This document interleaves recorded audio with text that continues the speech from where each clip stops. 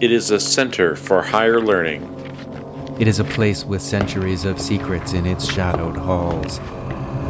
This is where you have come to learn the mysteries of the cosmos. Welcome to the Miskatonic University Podcast. They'll teach you things you can't unlearn.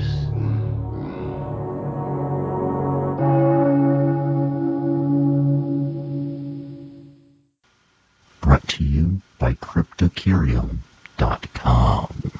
Hello and welcome to the Miskatonic University Podcast, episode 83. This is the podcast dedicated to Call of Cthulhu and other horror and Lovecraft-related role-playing games. I'm Keeper Murph. And I'm Keeper John. Today we will be unleashing a purple blight upon the landscape in the bestiary. And we'll be talking with Brett Kramer. Hello. Well played. Very good, sir. So, kick things off, let's go to the Campus Crier.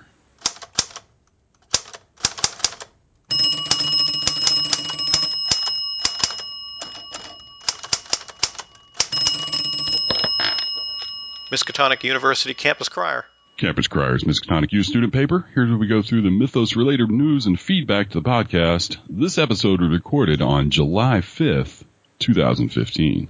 So, up first, we have Brink Vision has released The Color Out of Space on limited edition Blu-ray in the States, finally, so people can order the dang thing.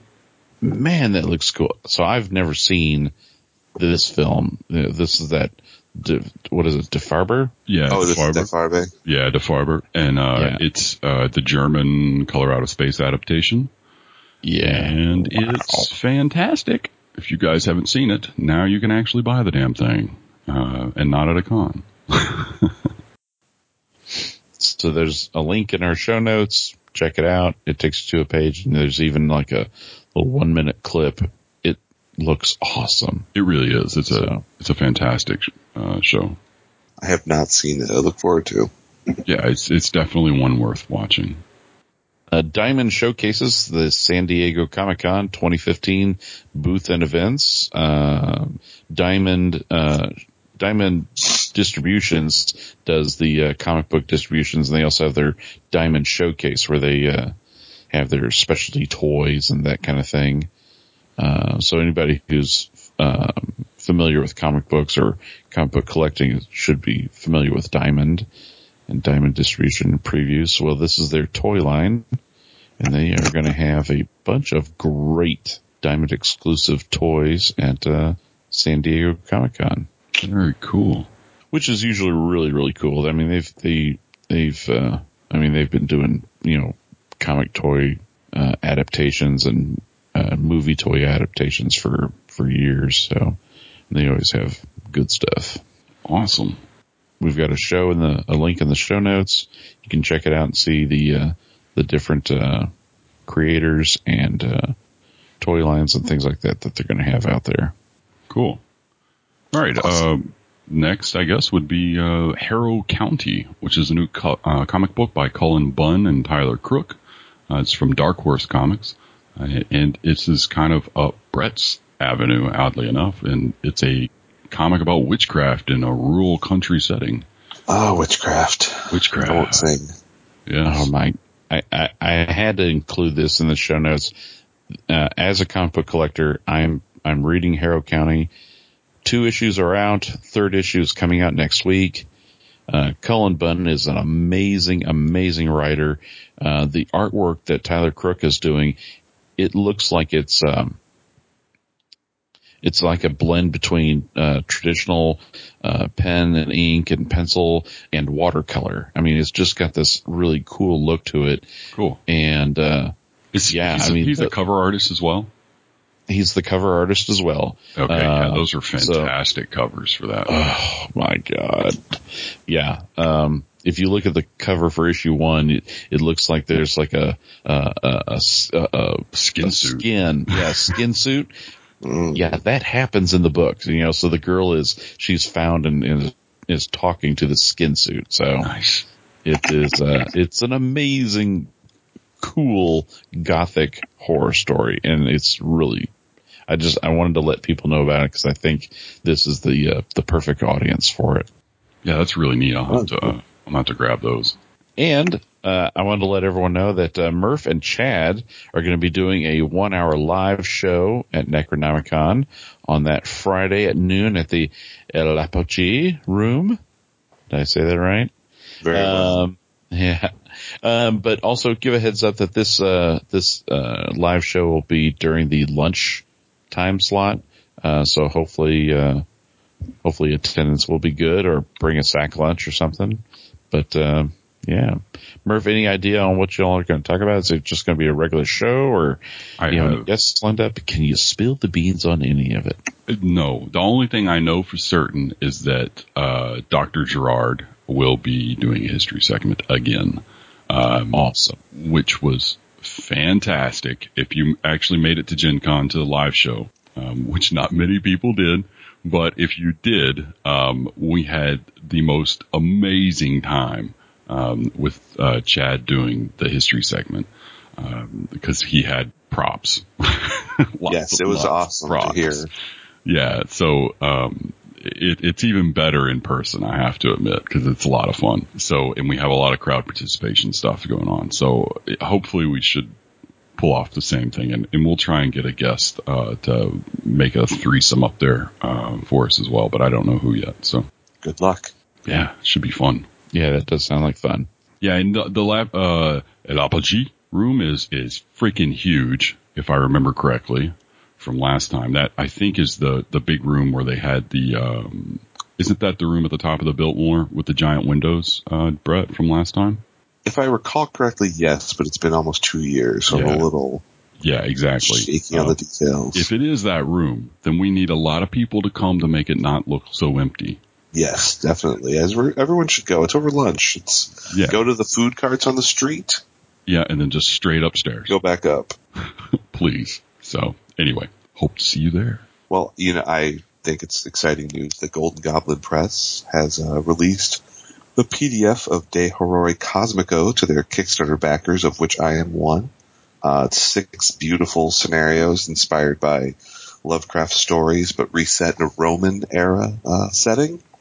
Great work all around, everybody there. I know Oscar was chiding himself for being like a month late getting it out the door, but oh god, I think compared to other Kickstarters and considering the quality of the work, it was worth a little bit of a wait. Pretty awesome. Very cool. That is awesome. Yeah, I can't wait to see some of those. And that should be out I think they sent it to the printers. He's expecting copies soon, and when the copies are in, they'll release the PDF for general sale, and then the book will go out. So definitely before Necronomicon. Sweet. That's cool. Maybe we can get to play some of those at Necronomicon. That'd be really nice. Bring your toga. Bring my toga. And your gladius. Yes, You'll need both. I have my Lorica sitting in the closet waiting. Also, just a bit of odd news, I guess. The FTC has announced it's investigating the doom that came to Atlantic City. Basically, they've finally stepped in with the FTC to look at this Kickstarter for the doom that came to Atlantic City to see what in the heck actually happened, and if, the original campaign creator. One of the creators. Yeah, one of the creators, I guess, actually disappeared with $122,000 of the backers' money, which has been a point of contention with this Kickstarter since, this, I think, actually launched about the same. Didn't it launch, John, about the same time we started this show? And I think it did. It's still in the news, which is kind of wild. Well, I mean, when you say like I had to move to Portland, I think, and your money's gone. Yeah. People tend to get mad. Get pissed off. Yeah. I moved to Portland. There was a bunch of like license fees that he bought that wasn't related to this, and all sorts of things. Furnishing was purchased. Yeah. It's all sorts of really kind of questionable things that went on with the money that came from there. So because of that, the FTC is investigating crowdfunding in general and these sorts of campaigns where people are just walk off with the money basically, because evidently Kickstarter has no control, or they do officially, but unofficially they don't back it up at all on whether or not someone just disappears with the money. Well, they can just simply say it was, a fundraising option. It's not a pre-order system. Right, which is their theory, but screwed over pretty easy. Yeah, it's not hard to, just completely shaft you, but oh well. Well, yes. How many of us have outstanding Kickstarters we're waiting for or working on currently? No comment. Too many. Too many. Up next is, the Any nominations are in. Yay. Whoa. We have a link in the show notes. You can see the full list. Just a quick rundown of the Mythos-based stuff, which is abundant, by the way. Yes. We have Best Adventure, Horror on the Orient Express. Best Aid Accessory, the Black-Green Call of Cthulhu 7th Edition RPG dice set. Best Cover Art for Achtung Cthulhu Terrors of the Secret War from Modiphius Entertainment. Best Interior Art from Trail of Cthulhu Dreamhounds of Paris, which is a really awesome looking book, by the way. Yes. Best Cartography, which was Horror on the Orient, which I have to agree. Best Electronic Book, Ken Writes About Stuff Volume 2. Best Monster Adversary was Achtung Cthulhu Terrors of the Secret War. Best Podcast, Ken and Robin Talk About Stuff, Translating the Strange, NPC Cast, Grim Dark Podcast, and this little known show called the Miskatonic University Podcast.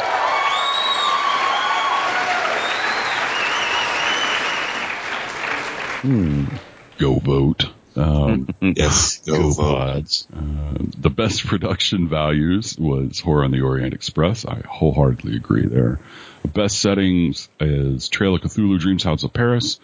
Best writing, again, Ken Writes About Stuff Volume 2. And then the product of the year nomination of the Mythos variety, at least, is Horror on the Orient Express again. That's a pretty stacked lineup, man, of Lovecraftian stuff in the Cthulhu remains hip. in the Indies. Yeah, it's fantastic. Yep. Pelgrane Press and Chaosium are well represented. Yeah, so that's so awesome. was Modiphius too. They had two nominations in there. I mean, that's pretty good. Too. Considering I would assume I know there's a lot of stuff that'll probably get nominated next year too. Yeah, I imagine so, especially once 7th actually hits. I imagine Chaosium will be back in this list again. Yeah, having looked at the PDF of the London box set from Cubicle 7, that's a beautiful thing. That is, I kick myself on a daily basis because I could not back that at the time. I really wish I had. Yeah. It is fantastic. One of my good mates in the UK, Cities Looking from the Forums, got some of his stuff in for that, and it is fantastic looking. So, that's the end. Go vote. Yes, go vote. Go vote. Please. It would be nice to come in second to Ken and Robin. We realize we're not going to win this. They're tired. They're old. They're ready to pass it on, right? They've already won this. It's just, twice. 52 episodes of amusement. Why should you vote for that? Yeah, come on. We've got 83 now. I know you guys. Well, I mean, they do 52. They seem to do one a week every week, no matter what. Yeah, no kidding. They're a machine, but you guys did a great job. So, thank you very much. We appreciate that. But yeah, we'd like to get silver. 2-man show. If we can't get gold, silver would be great. So that is the Campus Crier. For the Cryptocurium Spotlight this month is the Parcel of Terror for August, which looks really cool. Have you seen this yet, guys? Have you all seen the Parcel of Terror for August? Yeah, I'm checking it out right now. It's really cool. The Haunter in the Dark wall plaque, which is what I'm most excited about, is really awesome. And then the Mummy sticker, which I just don't understand how Jason can make these stickers look so freaking awesome, but they just look great. And those are all hand drawn, right? Yeah, I mean, he draws all these. He's not, using clip art or something. No, he's drawing that. He's drawing these and then, producing them out as stickers. Yeah, it's just fantastic. Obviously, he's more talented than us. That's all I can say.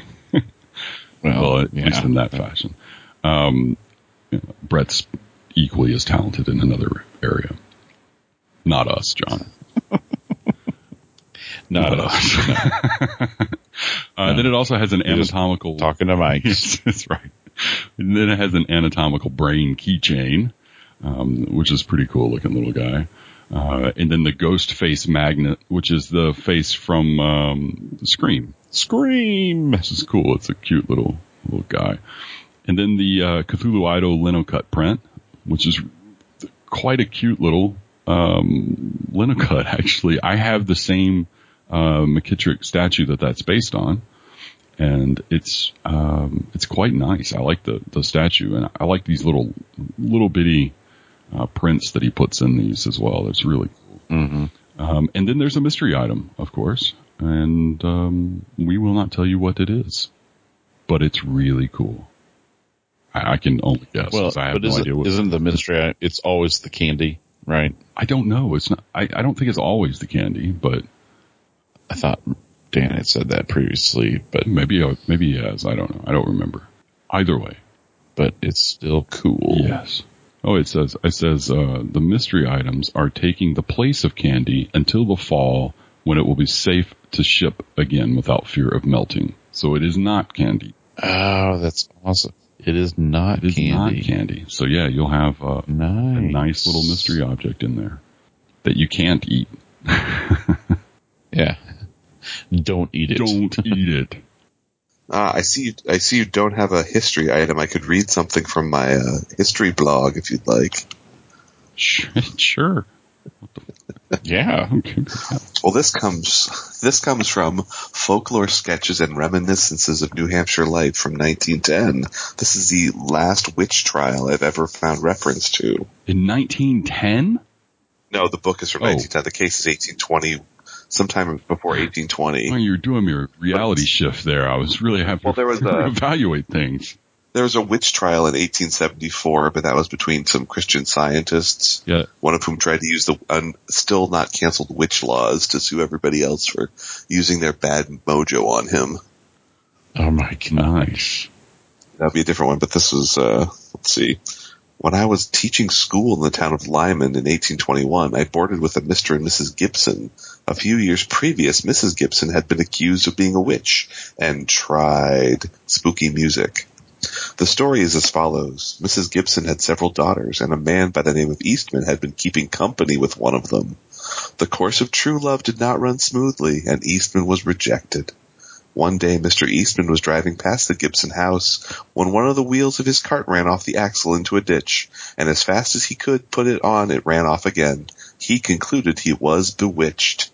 On arriving home, he found a litter of young pigs dancing on their hind legs, not an unusual occurrence, but to his excited mind a sure proof that a witch had held him and his in her powers. He went to the pump house in the yard for water to heat, to scald the pigs, when lo, no water came forth to his repeated efforts. He had once jumped on the horse and rode at breakneck speed to the Gibson house. He found Mrs. Gibson laying down after a hard day's work, and the abuse he heaped on her head was more than the neighbors could bear, and they drove him away. He had her arrested, and the trial was held in the meeting house, and people came from miles around to be present at what proved to be the last trial of its kind in New Hampshire. The jury found her guiltless and ordered him to pay $14 for the cost of the trial. The end. That's fantastic. He heaped more abuse upon her. Here's your $14. Yeah. Well, I mean, back in 1821, it's a pretty healthy chunk of change. But yeah, I dug into it more and contacted the local historical society, and they basically know that account and one other that says mostly the same stuff, except it doesn't mention him dating one of her daughters. But that's the latest actual people thinking someone else is a witch. The reason you scald the piglet that was behaving strangely was not out of animal cruelty, but the notion that if a witch bewitched an animal, if you hurt the animal that was bewitched, the witch would be harmed in the same way. So, oh my! If your horse became lame, you'd whip it, and then the witch would have welts on her or something. Nice. Yeah. Yes, that's brilliant logic we had in those days, isn't it? Well, Yes, considering, I mean, people still are executed for witchcraft, just not in the U.S. Mostly, I think, Africa. what was it? Yeah, parts of Africa and Asia, albinos especially are endangered. And, I mean, not that people don't believe in absurd supernatural things here. Yeah, it's tragic, but still. Yes. But scalding your pig will not stop the witch. That's a good thing to make note of, I suppose. I'll put that in my little book of things to check next time I'm under attack of which kind. Oh, man.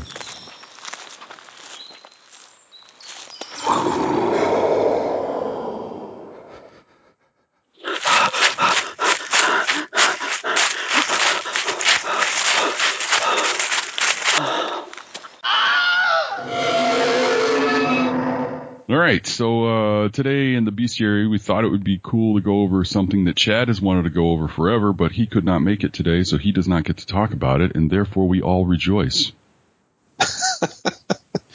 It's like we waited until Chad couldn't be here. Now let's talk about the color out of space. That's right, the color out of space. Ooh. Probably one of my favorite as well, colors, just because, or colors. Not colors, monsters in the bestiary, just because it's so strangely different from the majority of other things that are in here. So let's just give a rundown of what the color out of space actually is. So, I'm going to be using the last edition of the Malleus Monstorum, which is where I'm getting this quote from.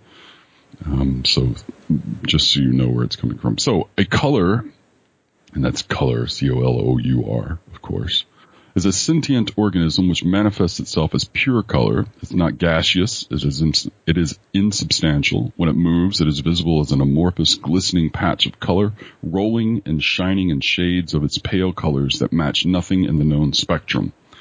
This patch pours over the ground or flies in a living fashion, and when it feeds, its victim's skin and face glow with the color. Though incorporeal, its passing nonetheless feels like the touch of a slimy, unhealthy vapor. Geiger counters register its presence as a distinctive burst of radiation, and with today's light intensification gear, it shows as a bright patch of luminosity. So that's your basic description of the colors out of space. They famously appeared in the story from Lovecraft, the same name, and oddly enough, happened to be the subject of the movie that is finally getting better distribution, Die Farbe, or The Color Out of Space, the German version, which we mentioned in the Campus Crier earlier. Guys, have y'all used this in game at all? A dumb question, I know, but has anyone used this in game? I wrote a monograph that may have a color in it or two. But I mean, do you want to have the spoiler train go off there? Yeah, let's do it. Yeah, here's a spoiler train right here.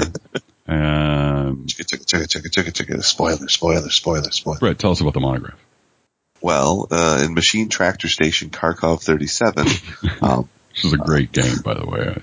Which is, I've been told the worst monograph title ever, but you play the role of Russian Soviets, soldiers, and other government agents who were sent to a collective farm, which was one of the genius ideas they had to improve agriculture by moving everyone from their own homes to giant industrial farms, and telling them, you share all the land now. Congratulations. Yes, and by the way, the food you're generating will not actually be eaten by you. So.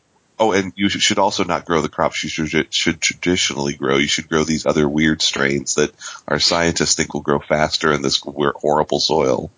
None of which proved true. And the tractor station was everybody going to share some tractors that we may or may not actually deliver on time. And if you starve to death, it's your fault. Yes, it's your fault. But let's just say there was one tractor station that had a bumper crop inexplicably, and then suddenly stopped sending in reports. So, let's just say it turns out to be several colors in the area. As one of the side effects of the color's presence is unnatural plant growth briefly. So they had a lot of crops, but not a lot of it was edible, as the crops it tends to spawn or induce be generated are toxic and foul tasting and deformed. So fortunately that passed for okay in Stalin's Russia. At least, you turned in a bunch of grain, no one could eat it, but you turned it in. Mm-hmm. At least you had your volume there. That was all that mattered, really. It was, for me, it was kind of a metaphor of Stalin, of the sort of industrial policies of Stalin, which I know is kind of heady stuff for a horror game, but no matter, it doesn't have to, it can be deformed and horrible, but we'll just make extra and you're great. Have you, this is slightly off topic, but have you read, Child 44? No, I have not. But I have read, I took a graduate school course on Stalinist technology, and I read a number of books all about what terrible things they did to scientists and researchers in the 30s, and like everybody at the symposium was executed later. Nice. Oh, okay. Jesus. Pretty grim. Oh no, there was a book I actually read called The History of Magnitogorsk, the city that they said, hey, there's iron here, let's build a city. And yeah, it was they would just send people by train. They would dump them off the train, and there would be, they'd say, build your own house, right, and then start making iron. So it was insane. Mechanized madness. Yeah. Child 44 is set in the very end of the Stalinist period. It's a novel by Tom Rob Smith. It's actually very good novel. I've heard good things about it. Yeah, it's very good. I liked it so much I picked up the second one. It's not usually a genre I read. Child 45? Yeah, Child 45. No, the second one is called The Secret Speech. I think it was turned into a not as well received movie a year or two ago. It was released earlier this year, I think in April. But it did not do very well from what I understand. I have not seen it. But the book is fantastic. And if you have any inklings about Stalinist Russia, or if you enjoy that whole period of history, you should read the book, because it's quite good. He does a very good job in relaying the overall bleak situation encountered by many of the citizens. Yes, it's alien, but also familiar enough that you can wrap your mind around it in a way that makes it especially horrific. Yeah, no doubt. Anyway, back to The Color Out of Space. Yes. So as Brett mentions, if the color gets around the ground where local vegetation happens to be present, it's going to permeate through the local ecosystem there and cause these rather large and tremendous growth spurts with any particular part of stuff there, or plant life in the area. So you end up with these large fruit and vegetables and just plant life in general. Deformed. Yeah, they'll be deformed somewhat. Especially insects and animals that are in the area will be all deformed. Yes. And if they're infected, they're going to glow with the color at night. So you'll actually see them glowing at night with that particular hue of unknown color. And then there's the little larvas, or I guess I should say. So, well, you should probably mention the color, just that they're an alien species that comes to Earth on a meteorite usually. Although at least in one scenario they hitch a ride. Right. And, they're either an alien that's come recently, or it's been dormant or trapped in the ground from a previous. We're unfortunately part of its life cycle, apparently. Yeah. And so it might have been there the entire time and wasn't active until maybe some miners came along or some farmers had struck a new well or something, which then happened to, cause the color to activate or proceed to the next stage of its life cycle. And then what it does, basically, it finds itself a nice little hidey hole and then makes these trips from its little lair and feeds. Usually water. Yeah, it does seem to be tied to water quite a bit, but it doesn't have to be. And then it goes out typically at night and feeds on energy, and life force, and sucks it from the land, the animals, the people, the everything. And It even turns like inanimate objects to dust eventually. Yeah, it just completely wipes everything out. So eventually, what you're left with is a stark, blighted landscape with nothing around because it has sucked all the life out of everything. In the Malleus Monstrorum, I believe that they mentioned that once it's matured, the color can drain the life force from about a 5-acre area of land that's rich in life, or maybe like 10 to 20 acres of like grassland or something of that nature. Yeah. I think that's roughly a rough estimate based on the original story. Yeah. So do what you want in your game. Yeah, essentially, as long as you give it a blighted area for it to be around, you're good. But it leaves an indelible, accursed mark upon the land. This is not something you recover from. No. It never gets better. No, and it can do it underwater as well. So you can even put it, in the ocean, for instance, and then you end up with this blighted, maybe acres of blighted ocean, which, there's just nothing alive at all in, the entire extreme of the ocean there, which would be interesting as well. Yeah, I don't think the game has done an ocean version of the color. Yeah, I don't think I've ever heard one. But that would be that'd be a neat look. Well, I was just thinking an ocean version or an ocean setting would be amazing for this. And the type of creatures that escape from that area are sea monsters. They're mutated, underwater creatures that are fighting to survive now, I think it might be even more interesting to make it a Color Out of Space Deep One mashup. So you end up with the deep ones fighting them. Yeah, deep ones fighting them, and then you have deep ones that are overcome with the deformities and have grown to abhorrent sizes, the size of Dagon maybe. And so you have, strange deep ones and the color versus normal deep ones in humans. That would be a strange mashup. Oh, we forgot to mention they also inspire sort of a lethargy and inertia in the people in the area. That's right. I forgot about that. So they don't want to leave. They can't leave. Yeah. Part of that I think is because they suck the life force out of any living thing in the area. So you just don't have. It's almost like you're in a depressed state. So you just don't have the energy to sit up and leave. I think even that I think there's even more. The farmer describes like he wants to go but just can't because he can feel it. Feel it there. It's very keeping him like holding him in place, like it's a piece pinned down. Right.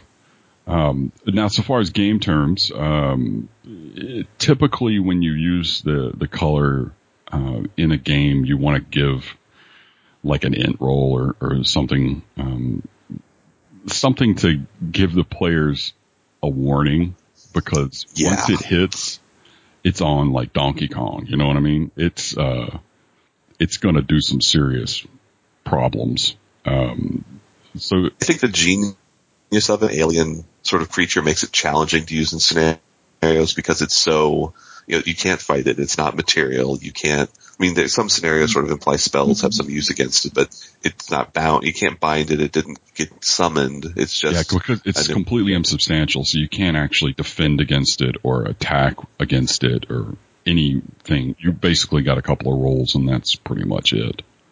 Yeah, so it's hard. People have offered some options. Magnetism has been proposed as one method to deal with them. But it's challenging to use in a scenario well. It's been people, but it's also just such an alien and horrific creature that I understand the draw to use it in the scenario. Yeah, it's one of those. It's an odd kind of a monster because it's not one that you put out intending to be a TPK, although it can very easily be a TPK. You kind of want to bring it in as being like a catalyst for pushing along. You know what I mean? You want to use it in the story more as a reason for why to get the people together to do something about it, as opposed to just a simple, okay, we're going to go fight some deep ones now or something like that. And that can frustrate players sometimes because they figure out that there's nothing they can do to hurt it. Right. And then they, why are we here? Well, you're here because it's scary. Yeah, because this is completely alien to anything that you're used to. And it really is, even in the monster sense of the, in the game terms of it, because there's nothing you can really do against it. Now, whenever it feeds, so what you do, you match your POW or the color's POW against the victim's current magic points. And for every 10 full points that the color exceeds its victim, it permanently drains 1 point each of Strength, Con, POW, Dex, and App from the victim. Ouch. And this also costs him or her, a 1d6 hit points as well. And so each POW that ends up being drained increases the color's POW as well. So if there's a lot of people around, you can increase the color's POW, 3 or 4 times, 3 or 4 points per feeding, which the next time around is going to make, it even more vicious, so it kind of escalates rather quickly. Yeah, once it reaches a certain POW, that's when you win, when it blasts off into space after eating everyone. Yeah, it's pretty. That's basically how you get around it. You let it finish it, so you get enough life in the area so that it can't kill everything, yet still meets its limit and then leaves essentially. Well, and hopefully it fully leaves. It doesn't hey, here's a little bit of an offspring. I'm going to leave this behind. Or hopefully it does, and then it's dormant for your next game where you go to that area again, or however you want to work it, Yeah. Yes, it's certainly implied in the original story that the color has never quite departed. Yeah, it is. It's very apparent that it left the little larva behind or something. They probably shouldn't build a reservoir for it to live in. But you know what? Let's just don't drink the water. Around this whole area, just flood it, why not? Yeah. It's already, the trees are gone. There's no stumps there now, so it's like ready made. Yeah. Bad idea. Well, the Lovecraft did not write a sequel, so we don't know what happened to the poor people of Arkham drinking color out of space water. This is true. So also, we mentioned earlier, if you happen to live in the area, that it does things to the people in the area. Basically, what it's doing, if you have a low POW and it's colors of a low POW feeding on humans, it's basically a mental attack. So it can weaken the mind. So every person in that vicinity of the color matches his or her int against the POW, and then they just lose a D6 of magic points and a D6 of sanity. And then the magic points that are gone, they don't come back until you actually end up leaving the area. Unfortunately, this also binds the victim to his or her home or land, and it becomes more and more difficult for them to actually leave. In such that, for them to actually get out, they're going to have to roll against their current magic points times 5 or less, on a D100. If they make that, then they can leave. If they can't, then they stay in the area. So it's very difficult to actually get out of there once he starts feeding on you. Yeah, which just makes this, that's what makes the color so horrible, is you can't fight it. And it's hard to escape. Yeah, it's very. It just has to keep eating and eating and eating until it finally gets, bloated and blasts away, hopefully. And using this creature in a adventure or in a campaign, I think, as noted, the players could get frustrated. Why are we facing off against this? And it's really because this is a horror game, and if a group of investigators are confronting a color, this is a real lesson in that futility in the horror and how small man is compared to the cosmos. Yeah, it's quite. It can be really, like Brett said, it can be very frustrating if you're a player and you're up against this and you go in thinking that you're going to be fighting something that's definable. Or even with Lovecraft monsters, where fighting's not always the option and running is, that option has been almost completely removed in this case because it's very difficult to get out of the area once you've been fed upon by the color out of space. So, I mean, even that option is not really viable to the players. So it can be very frustrating if you don't know what to do or how to deal with that. Hopefully the keeper has instituted a method with which there is some sort of success. Most of the scenarios that include one offer some option for the players. I mean, although in some cases like mine, it's a runaway, but there's some other elements there that make it. I think there's a Trail of Cthulhu scenario that uses one pretty successfully because it just presents you this really depressing and downer ending sort of film. And then in the Cthulhu, or just spoiler alert, in The Killer Out of Space, which honestly the title's a giveaway. There's a farm near, or there's a junkyard nearby that has a very large magnet you can use to trap it. So. Now, in addition to being able to feed upon people, as if that wasn't enough, and not being able to leave the area easily is not enough reason to think this is a horrid monster. It then has this option that it can just, disintegrate a giant hole in your belly just because it wants to. Yeah. Why not, typically they use this power to, like in the story, to actually excavate an area underground or something of that nature. But essentially it can just remove a part of you. Basically by concentrating, the monster can then solidify a part of itself, and then that part becomes translucent, and then it can use its strength to grapple humans, to grapple weapons, to manipulate other objects, but then also to melt a cubic foot of, for instance, titanium, or several cubic yards of pine or some other softwood like that. And it just presents itself as just the lack of anything there. So it literally disintegrates whatever it wants to go up against you. So there's always that. Yeah, you don't fight the color. No, this is not a monster you fight. This is like a demigod kind of monster. This is like the Cthulhu that you run the hell away from. Which is but I think if used well, they can be a lot of fun. Oh yeah, no, they play great in game because it is a change up, and a lot of people play and they go against the same old things, and then you throw them with a color at them, and they are completely dumbfounded because there is no escape. Except escape, and that's not easy. Yeah, you can shoot a Shoggoth, and it won't die, but it'll be annoyed. Right. There is no retaliation against it. It's a slow and eventual certain death, unless you can do something or have some mechanism to combat it or leave the area.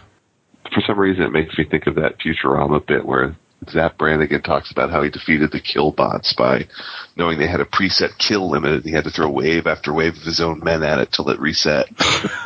Oh my gosh, that's awesome. So for stats, for the Color Out of Space, against this is coming up with 6 editions, Malleus Monstrorum, because that's what I have in front of me. So the strength was 1d6 per 10 pow or fraction thereof. So, it's not, it gets more and more as it feeds, obviously. The con is obviously not applicable. Size is equal to its POW, which is averages, it says 10 to 11, which can obviously go far up from there. Int is 46, 2d6 of POW, which obviously is going to go up as it feeds. And then a dex, of 2d6 plus 12. And then it can move at a 12 pouring rate, which I thought was an interesting adjective to use. So it moves at 12 pouring, which is like it flowing across the ground towards wherever, or at a 20 flight rate.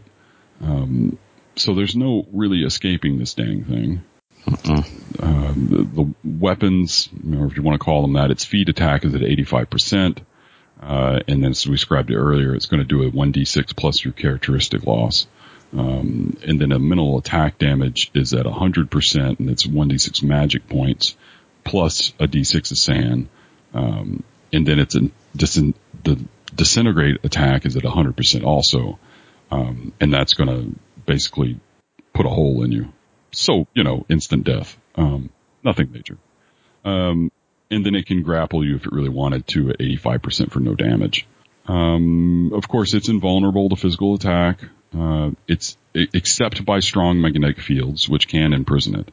And it's vulnerable to some magic, but obviously not all magic. And then the base sanity loss is 0/1d4 to see a color, and then 1/1d8 to see the victim of a color. And that is the color out of space. So any other further thoughts on the color, how you can maybe change the color up to use that? Or one actual phenomena the reality comes with something called impossible or forbidden colors. Wikipedia link, I hope, depending on my... You did. You share, yeah. The Wikipedia link did share. This is cool. We've got a link in the show notes to the impossible color at Wikipedia, which is kind of like a reddish green kind of color, I think. And the article goes through trying to describe a color which you cannot actually describe because we can't see it. But does exist, obviously. It's just one of those really weird, it's an interesting article. If Brett's internet would come back alive, we might be able to learn more. There we go. Go ahead. Yeah, it's nice to know that science can try to explain possibly what the color is, but right. But the article is like a 0/1 sanity loss to read. So, especially the section on imaginary colors and chimerical colors. I thought those Stygian colors, all kind of crazy Stygian colors. Stygian colors, right? Simultaneously dark and impossibly saturated. It's like, what? Okay, that's different. So. If I may read a brief passage from The Color Out of Space, if you can actually hear me. Sure. At this there was a general cry, muffled with awe, but husky and almost identical from every throat. For the terror had not faded with the silhouette, and in a fearsome instant of deeper darkness, the watcher saw wriggling at the treetop height 1,000 tiny points of faint and unhallowed radiance, tipping each bough like the fire of St. Elmo, or the flames that came down from the apostles' heads at Pentecost. It was a monstrous constellation of unnatural light, like a glutted swarm of corpse-fed fireflies dancing hellish sarabands over an accursed marsh, and its color was the same nameless intrusion which Amy had come to recognize and dread. Very cool. That's just a lot of Lovecraftian words. Yeah, it is. It would string those together. Oh, it's Lovecraft. That's what he does best. Comes up with adjectives that shouldn't go with one another and makes them go with one another. It was no longer shining out. It was pouring out. Right. It pours out. That's why I love how they describe that. It pours along. Shapeless stream of unplaceable color left the well. It seemed to flow directly into the sky. It's just crazy. So that is The Color Out of Space. And now we do this.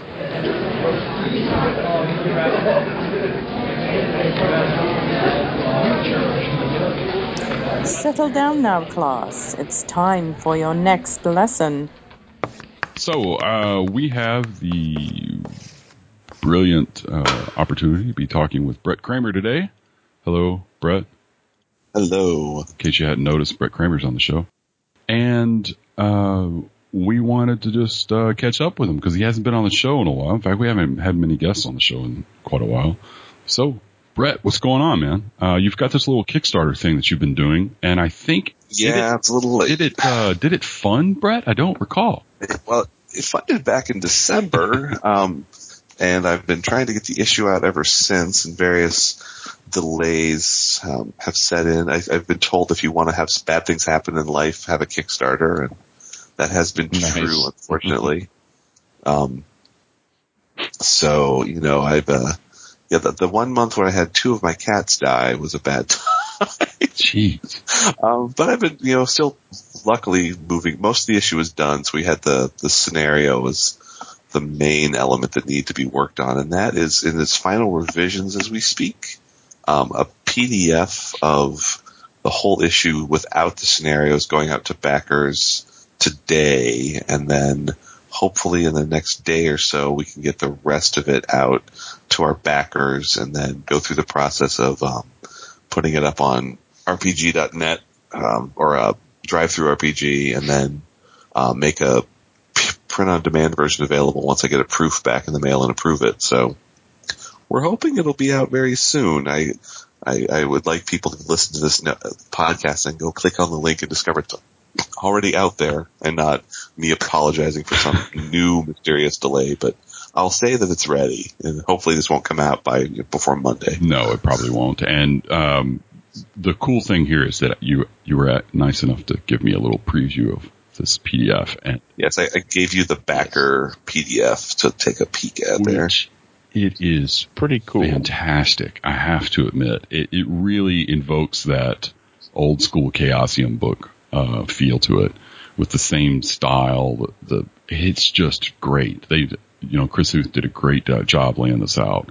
So yeah, he looked at the sort of classic early 90s, late 80s sort of layout style for the old Lovecraft Country books. We decided to emulate that, since this is, I would like to view it as a continuation of that. Right, especially with the box, the box sidebars and the contents in the box with the drop shadow and everything. Spot on. Yeah. It's a 1.5 point drop box, I believe, was Chaosium standard, so we used it. Or shadow box. Yeah, it's great. I mean, it is fantastic. It really brings it back, to the early 90s and the early game books that we had back then. It's fantastic. Yeah. And then hopefully our illustrations exactly. Yes. Yeah. There's the improvement there. But this does look exactly like the first edition, second edition box sets of Call of Cthulhu that I've got, that I love to kind of flip through and peruse and go back to the original stuff. And yeah, this is awesome. It really is. It's quite good. And then I'll have to read it later today, but it looks fantastic. And that scenario in there is huge, by the way. Yeah, it is pretty big. I think the unrevised down version was like 27,000 words. Wow. So, yeah, we tried to cover all of the topic of the issue is witchcraft, and especially in Lovecraft Country, we try to cover all of our bases. And there's just a lot you can do. It's very much a sandbox scenario as well. So you've got to cover a lot of ground, a lot of NPCs. So we're trying to, one of the reasons we're revising it right now is we're trying to make it approachable to the keeper and not just a Titanic info dump. Here are 7 NPCs you should learn. Bye bye. Right. Just slightly off topic. Who is the artist that did you've got some art in here for monsters, particularly like the Disloyal one, the Plague Bearer. Chris Huth did the illustrations of our Rat Thing article. Really? Yes, he wrote the Rat Thing article, and he also illustrated it. Oh, wow. Those are only some of them. He's not finished all of them, or at least hasn't put them up in the PDF yet, which we're waiting for as well. But yeah, he did those. I think, I need to look at the credit page. I know in the Witch's Hollow article, I think that was, who was that now? I'll double check. Yeah, no worries. But I mean, those look really good. I really like the Rat Thing images. Those are fantastic. Yes, those are.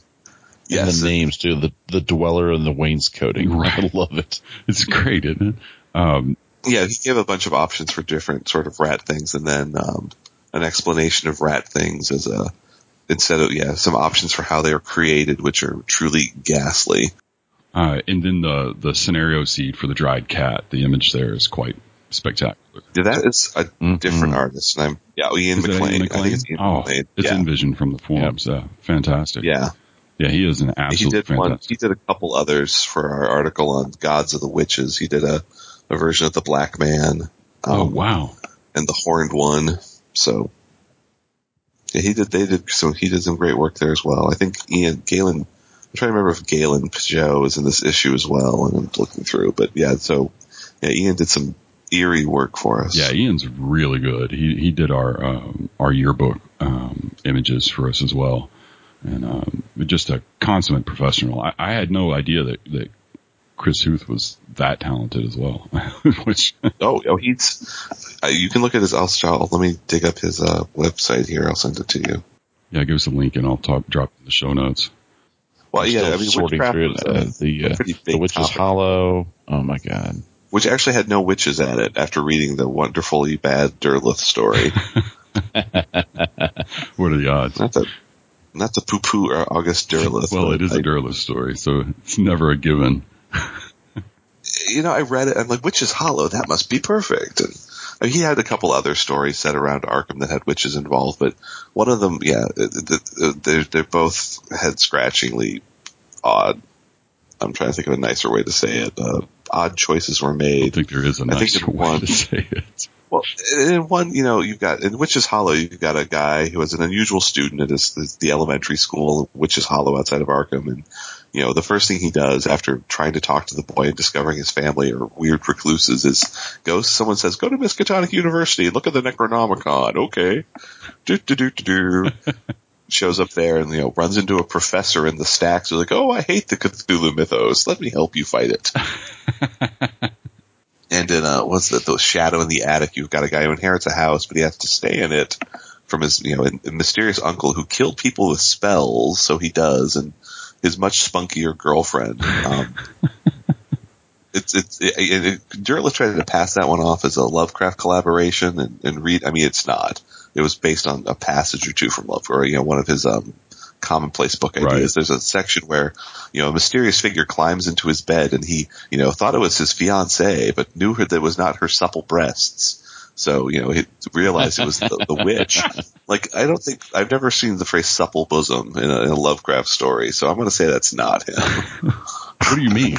Surely, Lovecraft wrote a little bit of erotica there at some point. I will give him credit though. His fiancée is one of the more Cthulhu investigator characters I've ever seen, where she discovers the house has an evil history, tries to convince her idiot fiancé to leave, and then sets it on fire when he won't. Perfect. Yeah, it's a perfect player move there, basically. Yeah. It's like, burn it down. That was my group's answer to virtually every infestation of anything. She kills it with fire. Yeah. What is that? We have rat things in the walls? Burn it down. Oh, wait, we have a roach infestation? Burn it down. Pretty much. So that was the kind of group I play with. But, I was looking at Who's website. It's fantastic. I didn't realize all the stuff. He did the covers for Investigator Weapons 1 and 2 for, Guy and Reach for Pelgrane, a bunch of other stuff. A lot of Pelgrane work. Yeah.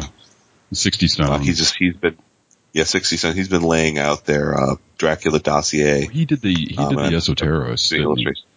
Oh yeah, he did. That's fantastic. So yeah, it's good. I'm very happy to have him helping out with this project and giving a lot of not just writing for it too, which I think has been a little bit of a change for him. Well, it gives him. He's been writing for his own gaming group for a while, but I'm glad I convinced him. I did not trick him into writing some fun stuff. We have a lot of great submissions for it. Christopher Smith Adair wrote a really intriguing article on the link between witches and ghouls, drawing on some of the theories put forth in Margaret Murray's The Witch Cult in Western Europe. Oh, that's awesome. I'll have to read that one.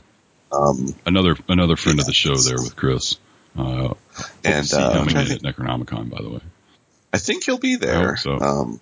I know he's going to be. I think he's going to Gen Con, if I recall. And I'm trying to. My PDF is not opening, so I can't. I'm trying to do this off the top of my head. No, it's no worries.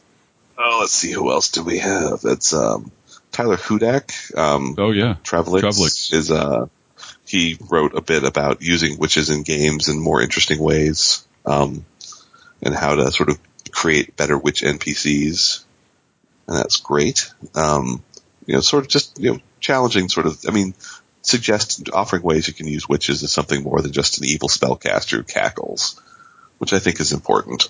Uh-oh. I like the article on building a better witch as well. Yes, that was Travelix, right? Yeah, okay. Yeah, and a little bit of my spell notes in his article. It's quite good though. It gives you a full realm of possibilities there on what you can do with witches. Yeah, I mean, the witches. I'm sorry. No, you go on, please. No, I was looking at the cover going over some of the people who helped contribute to this issue. I see you also gave thanks to Mike Medwick and the Homunculus. Oh yes, I think that might be slightly out of date from the last time. I was thinking the Homunculus was thanked previously, wasn't it? And yeah, she was. And every time she lets Daddy work, I thank the Homunculus. I think in AG2 is when you thanked her last time, I believe. Yeah. So when she's does not try to pull the laptop out of my lap so I can play with her, well, I do appreciate it. And then you do have, of course, the dedication to Aurora and Charcoal, which I can only assume is the two cats that had passed. Yeah, I lost some of my familiars, unfortunately. It was a long week, I'll just say that. But I hate to. It was not a great time. So I can imagine.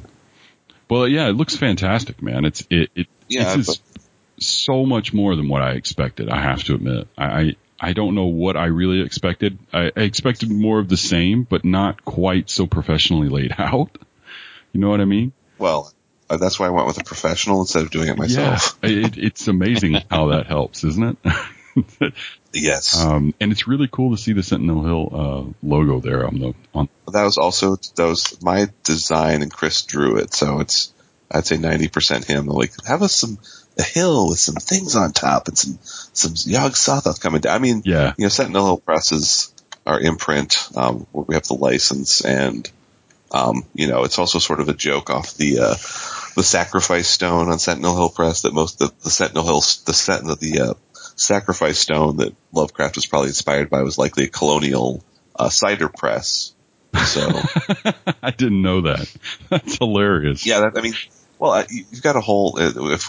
Whenever we get to Dunwich, there's a whole subculture of New England pseudo archaeology where every colonial ruin or outhouse is assumed to have been the creation of the Phoenicians. Or the Vikings, or anybody but Indians, because we know that they couldn't build anything ever, of course. And that was said with the utmost sarcasm, because, Tenochtitlan wasn't the world's largest city when the Spaniards arrived or anything. Said, hey, let's burn this down. We'll kill you with blade. Yeah, we have some swords and disease for you. Yes. But yeah, so there's a whole, but yeah, the ruins that may have inspired, or what were thought to be ruins that may have inspired Lovecraft a bit were, probably just, colonial leftovers in a cider press that was, weirdly thought to be like a, human sacrifice stone. Oh, that's hilarious. So that's my little pun. But yeah, I try to cover everything that the problem was I tried to cover everything I thought might be interesting in an issue, which is why the issue ran like 80,000 words, which is probably at least 40% longer than it should.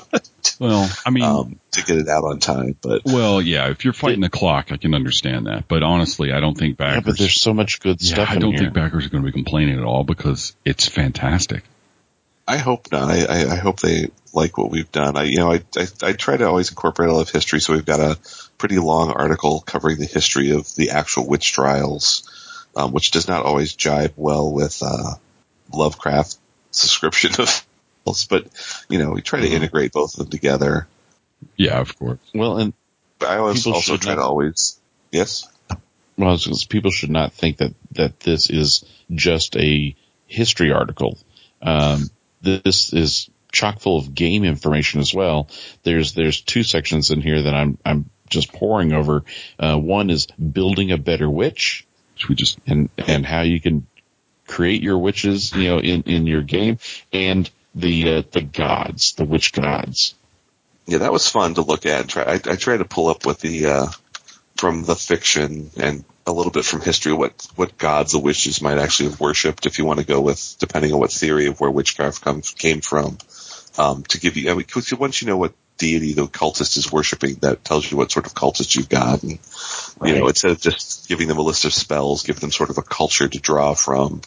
Are they based on Hyperborean mythology or, New Old English witchcraft or, sort of reinterpreted worship of Diana or whatever.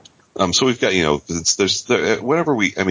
a history buff, so there's a lot of history, but it's always written from the point of view of how it'll enhance a game, not just from the point of view of I like to talk about history. So we've got, they're both awesome. Yeah. Either way, so combining the two is a perfect idea, by the way. Well, finding places where history aligns with Lovecraft is also fun, like finding a reference in the witch trial testimony where someone talks about what sounds like a rat thing. Right. That's great. Or, when asked who the witch was consorting with, says it was, like a dog, but it walked on its hind legs. It had the head of a man. I mean, if you can't figure out what that was, Keeper. Right. Mm-hmm. It's fantastic. Was that dog-like creature in the graveyard? I don't know. And then we also I did a very long overview of all the witches that have shown up in Lovecraft Country. Either in Lovecraft or in the scenarios, and as I noted in the beginning, there may be way too many witches, so feel free to prune some down. Cause there are a lot, and it's sometimes impossible to make everything between Lovecraft and our various RPG authors work. And certainly if you try to squeeze in Derleth, you're getting a pretty full lot there, but I'm just flipping through the PDF there. Now, the Gods of the Witches is a lot of fun trying to figure out what the names the witches might use for their gods and what that tells us about where they came from, too. Mm-hmm. Let's see. Yeah, this is... it's a plethora of information. Yeah, I'm pouring through this. It's just great. Yeah, although, stuff. We tried to list all of the locations that might be important to witches in Lovecraft Country. And there's a little fake historical document about Goody Fowler from A History of Arkham. Which, oh, my gosh. I love Dan this side... I'm reading the sidebar for the Voorish sign. Oh, where's that at? So is that good. Got the witches? Yeah, it's at the near the end of that article, page 38. Yes. Oh man, so good. Yeah, there's one of the illustrations that the black man is nice and creepy with got his hooves and everything. Yeah. It's very cool. Anything else you want to talk about? Just looking through. Yeah, we talked about rat things and how to make them worse. That was fun. Oh, there's also an article by Graham Price about the so-called blue spot, or where the witch would suckle. Oh, yeah. They're familiar. Right. And Graham is a physician at least covers it from a physician's sort of point of view, but also offers a lot of game ideas. So that's really interesting. I have to read that one. Yeah. Colonial folk magic, the actual magic that people did in the colonial period. Even people who were, witches are really bad, so I'm going to cast a spell to stop them. Right. But it also informed what people, discovered when they were trying to catch witches. We talked about the dried cat, the sort of scenario seed. There's also a description of the tome of evil sorceries done in New England of demons of no human shape, which is a mouthful. I was going to bring that one up in a second. Yeah. That's one of the greatest titles. Yeah, it's a long one. That was based on a fragment of Lovecraft's that Derleth appropriated, so I tried to push it back to what Lovecraft was assuming, because Derleth for some reason thought that book with that title should be written in 1910, or no, I think 1802, but I tried to push it a little back toward the Lovecraft there. The connection of witches and fairies, witches and ghouls. Oh, I'm giving away the secret there. Yeah. It was always fun to use a quote from the Midsummer Night's Dream in an article from. That's great. Yeah, which is Hollow, where we have a new monster, and then the scenario, which is there, and the last part, of course, is the annotated scenario bibliography with all of the scenarios from the region I could think of that had witches in them one way or another, from the first scenario with witches, which I think was in Dagon issue number 6, to Crimson Letters in the 7th edition Cthulhu rulebook. So. What about Arkham Gazette issue 4? Have you set a topic for it yet? I did a poll of our Kickstarter backers, and they tied almost a perfect 3-way tie for topics between Dunwich and the Hyperboreans, which I will expand out and called say Dunwich as well, and Kingsport and Miskatonic University. And since Miskatonic University's had its own source book, I may call for articles for Kingsport and Dunwich first, but depending on what article submissions we get, I'm happy to go with either, or do have it an issue that's not as thematically driven as the previous couple have been. But generally I found that if you give people an idea to write on, it gets more submissions than just saying, write about whatever you want. And the people go, I don't know what to write. But everyone should submit. So are you planning on having the call for submissions out before this is released or before the... Yeah, I think I'll probably put it out as I'm getting close to getting the general release so people can, just so I can start working on issue 4. And we had some material we actually had to cut from this issue because it was too long, that we'll be reusing. We're also revamping, the original issues 1 and 2. And we'll put those out eventually, hopefully sooner rather than later on Drive Through RPG in slightly revised form with maybe a little bit expanded content and a redone layout work from Chris to replace my rather hacky attempt. Well, that's cool. That's cool. Yeah, but we're trying to get our first. As a collector, I would love to have them all look uniform and have that old school Chaosium look to them. That'd be cool. Yeah, I tried to emulate it as best I could, but my layout skills are subpar. No, it was always awesome. Yeah, it wasn't bad. Yeah. Don't sell yourself short there. Well, but I mean, I didn't realize that it could be this close to what it was. You know what I mean? It's fantastic. No, I mean, you can do amazing stuff. And looking at some of that old school Renaissance stuff for D&D, you can get pretty close to whatever they were doing in 1982 with a reasonable facsimile. Yeah, the what really seals it is again the Cristoforo font though. That is. Well, that was happy. Yeah, I'm glad it came back. Yeah, I am too. We have it as well. We use it, and it is fantastic. It's just a great resource to have when you're doing stuff like this. Another Kickstarter that's not quite completed yet. Yeah, it's still ongoing, but at least he's got a usable product out that you can. Yeah, that was. I mean, there's a functional version of it, so it's not. Yeah, it's not a final version because there are some serif versions of Cyrillic letters that aren't done yet. But I think the italic version is still under development as well, but oh well. Yeah, but it's got all the major letters you might ever need for English. So. Yeah, exactly. It's fantastic. If you haven't looked into that, you should check that out as well. But anyway, Brett Kramer, thank you very much. Sure, hello. For having us. Thank you for having me on. Yeah, no worries. Thanks for being I'm glad your internet. Sorry about my. No, I'm glad it cooperated enough to get a coherent topic out of you at least. Was very worried there for a few minutes. I could tell. You dropped about 4 times at once, but it's all good. We got it in. We're all good. The little one hasn't awoken yet, so she's being tended to as we speak. Oh, you lucky man. The homunculus is risen. All right. Well, anything else you want to let users know? How do we get a hold of you? Well, we've got a blog, which is sentinelhillpress.wordpress.com. I may have to upgrade to something more professional at some point. And then we also have a Google Plus group and a sorely neglected Facebook group, because I've forgotten my password again. And I've got a Twitter feed. I have 12 followers, which is Sentinel Hill PRS, because I ran out of letters, where I generally post links to either the blog or the Google Plus group. I'm also on yogsothoth.com and Miskatonic University podcast website. There is Winston P. All right. Well, Brett, thank you so much for coming on the show. We really appreciate it. Sure, thanks for having me. Yeah, no problems, man. Sorry about Keeper Dan's terrible demise. Yeah, you'll deal with it. Hopefully next episode we'll have Dan and Chad back as well. Yeah. If you can escape from the wilds of Maine, I've heard terrible things of what it does to people. I can imagine.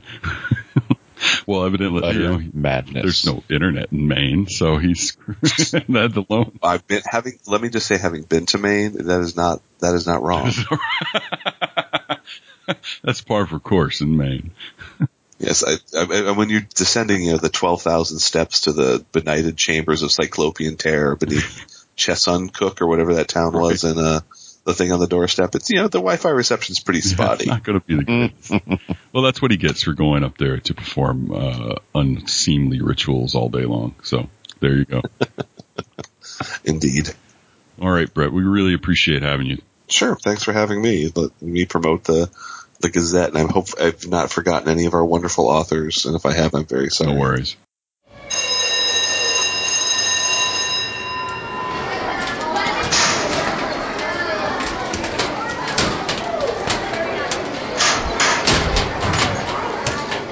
We want to hear from our listeners, and we have lots of different ways you can reach out to us. Our main contact email address is feedback@mu-podcast.com. We also have a Twitter account at mu_podcast, and you can join our IRC channel on the feedback page of the website. We have a Providence, Rhode Island voicemail number at 401-400-0MUP. That's 401-400-0687. Or you can use our SpeakPipe link located on the website. Ask a question, leave us a liner, and say who you are, and I'm enrolled at the Miskatonic University podcast.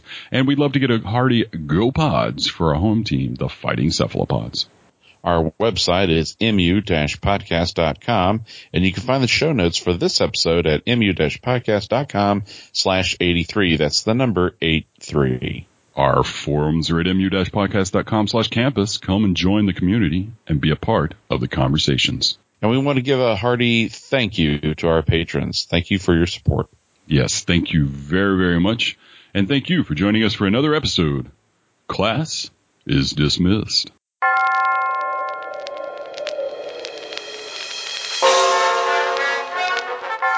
The Call of Cthulhu role-playing game is property of Chaosium, Inc. The written works of H.P. Lovecraft are held in the United States public domain. All other works mentioned in this podcast are the property of their respective owners. Original content of this show is copyright of the Miskatonic University podcast under a Creative Commons Attribution Non-Commercial Share-alike license.